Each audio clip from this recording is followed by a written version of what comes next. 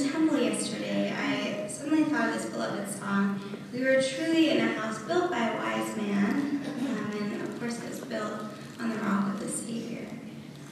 There were indeed rains, metaphorically, coming down and floods coming up outside, but we were firm and still in the house of the Lord.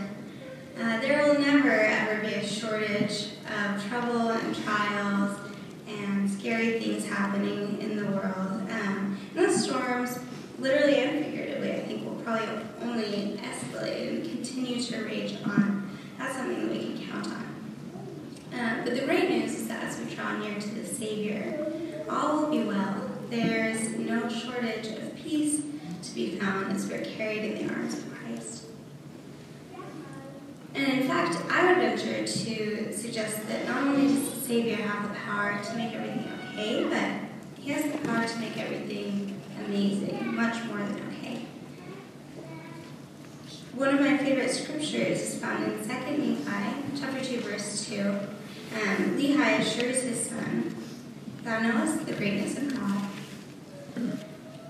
and he shall consecrate thine afflictions for thy gain." Some of our trials do come from God. Some of them come from other sources. Some things in life are terrible and painful and evil, but the promise of the Lord is that he has the power to consecrate all those things for our good. Meaning to set them apart to be used to benefit us, and even to be used exclusively to benefit us. Only he has descended lower than the rest of us, and only he has ascended beyond greatness, beyond the greatest greatness that we can imagine. We can ascend beyond the trouble that we are faced with when we use our agency to be founded on Christ, not just with that wise man building his house. Another favorite song of mine is hymn 85, "How Firm a Foundation," and especially fond of the 5th verse. I turned to this verse many times during my mission to offer me comfort and guidance. It says, "When through fiery trials thy pathway shall lie, my grace, all sufficient, shall be thy supply. The flame shall not hurt thee. I only design thy dross to consume, thy dross to consume, thy dross to consume, and thy gold to refine." The scary and bad things that happen in the world can actually make us better. That's what this verse teaches me. But we have to use our agency to turn to Christ. He can't and he won't forcefully consecrate our afflictions. He needs to have our permission to do that. On what's, I think, an emotionally challenging anniversary, I think about a sister from the first area that I served in. I worked with her right after her baptism. That's when I came into my mission. Her husband was our ward mission leader. And in his youth, he had fallen away, taking a path of what he described as poor choices, including drugs, drinking, immorality, everything that probably makes moms worry. And eventually he met and married Brenda, Sister Lovett, and they had 2 beautiful daughters. Then September 11, 2001 came, and she said, "Well, Verl, it's time to get our family to church." He only knew his church of origin, and so that's where they went. And Sister Lovett, following that decision, she continued to be what you might call a dry Mormon for about 13 years. That's how she described herself. She met with countless missionaries, much to, I think, their frustration. She attended church. She even held down callings. She spoke in sacrament meeting. But she never got baptized until another big life event happened. Their oldest daughter was married in the temple, and their youngest daughter was called to serve a mission. And so she also went through the temple within less than a month of each other. And Sister Lovett described sitting outside of the temple while the rest of her family was inside, and she thought to herself, "How can I let my uncertainty get between me and my family's eternity?" To make a long story short, last month, Brother and Sister Lovett and their oldest daughter flew out to pick up Sister Lovett Jr. from her mission They surprised her by going to the nearest temple together to be sealed. That is a long-range view, right? It's been 15 years since the Lord consecrated a major act of evil and destruction to the good of this family. And only a month ago did that good really come together. Only the power of the atonement is strong enough to turn something as evil as a terrorist act into something as good as a family converted together and united in the temple. And only the atonement can do that because Jesus Christ experienced every negative repercussion of every act of evil ever, and he came out on top in his perfect glory. Now, this opposition is powerful because it reminds us of the humility with which we should approach our Savior. Sister Levitt's fear in a scary time reminded her that she needed to come into Christ always. And when I think about troubles and trials, I think about my friend Andrew. This fellow told us that he had probably broken every commandment, and I believe him. His past as a sniper in the military, and he was a white supremacist skinhead for a while, and then he got married, then divorced, and for a while he was a Wiccan high priest. So I think he just experienced some really hard things that I will probably never even come close to feeling or seeing or doing. And his tattoos told the whole story all over his face and body. When we met him, he was crashing on the couch of another investigator because he had nowhere else to go.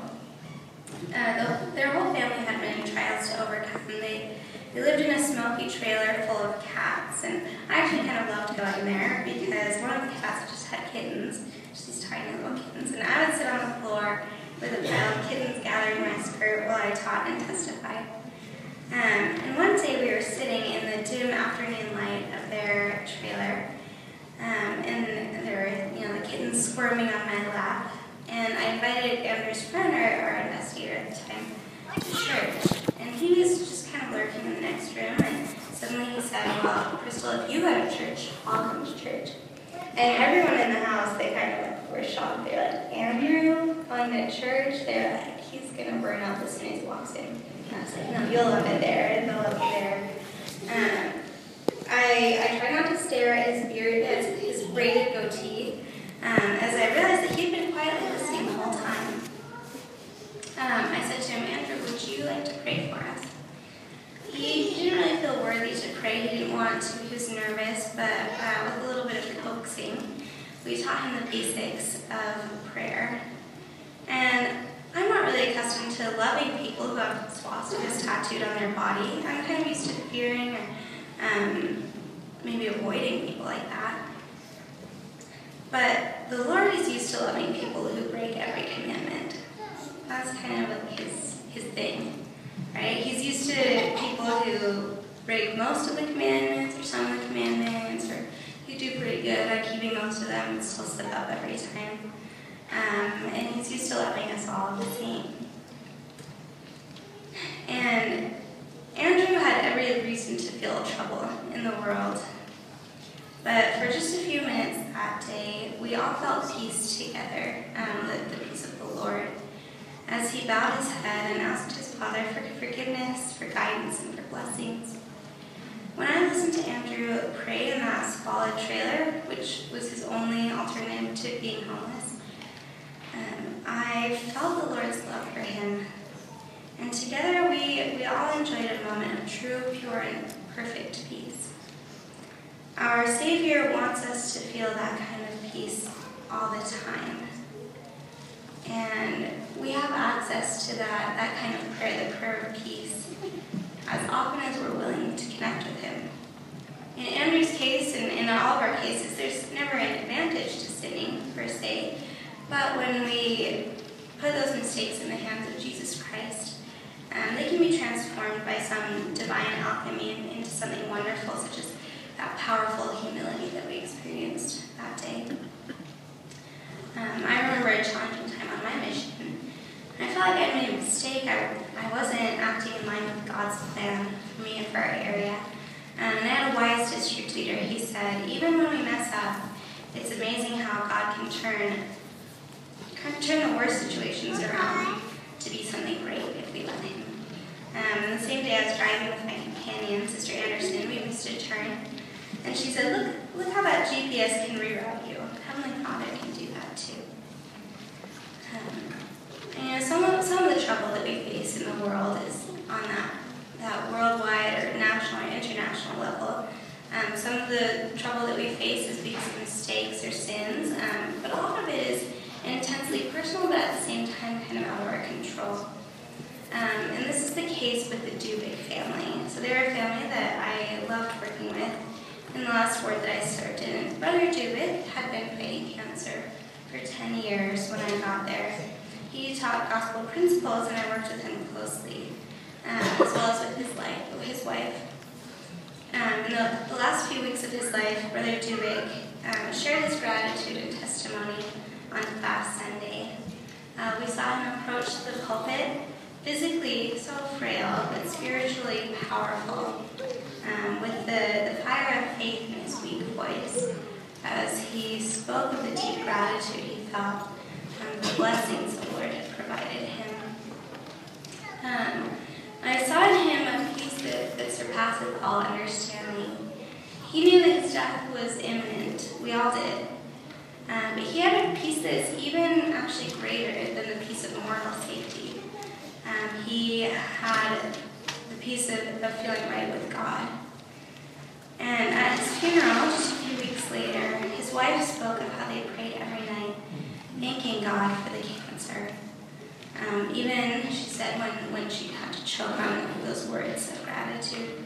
In her profound agony, she told us that their love had grown deeper and would continue to grow deeper in that time of separation for them.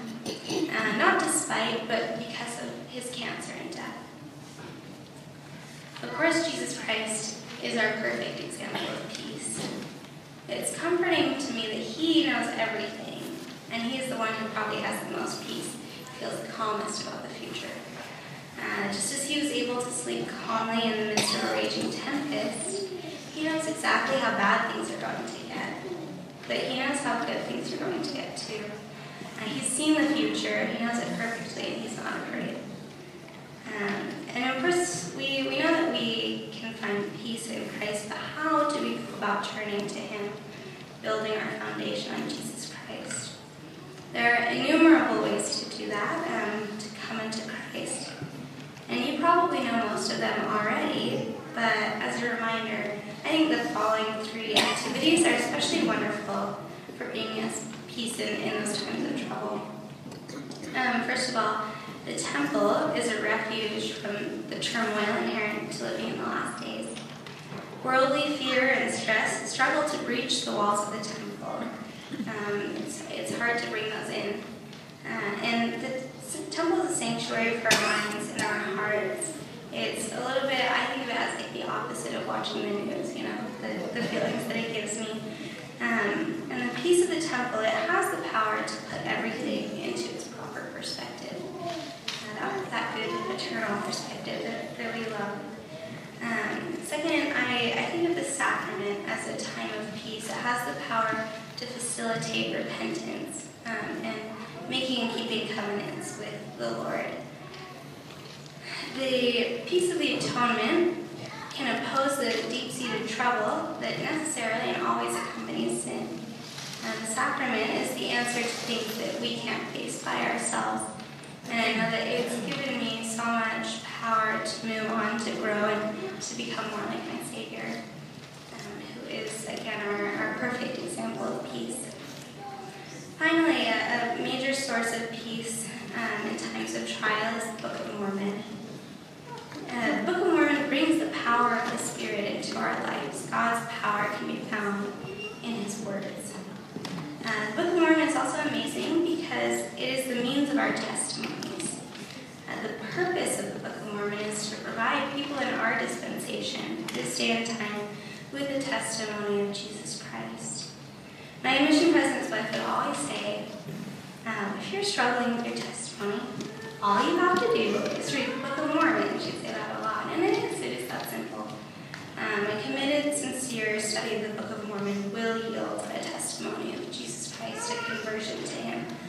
I know this because of the testimony of Jesus Christ that I gained on my mission, both through experiencing the atonement personally and also through learning the atonement by the power of the Spirit as I read the Book of Mormon.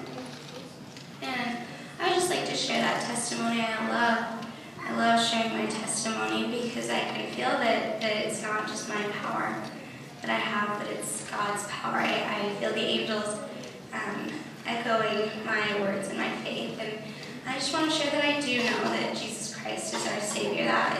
That's something that I feel certain about. I know that we are in a congregation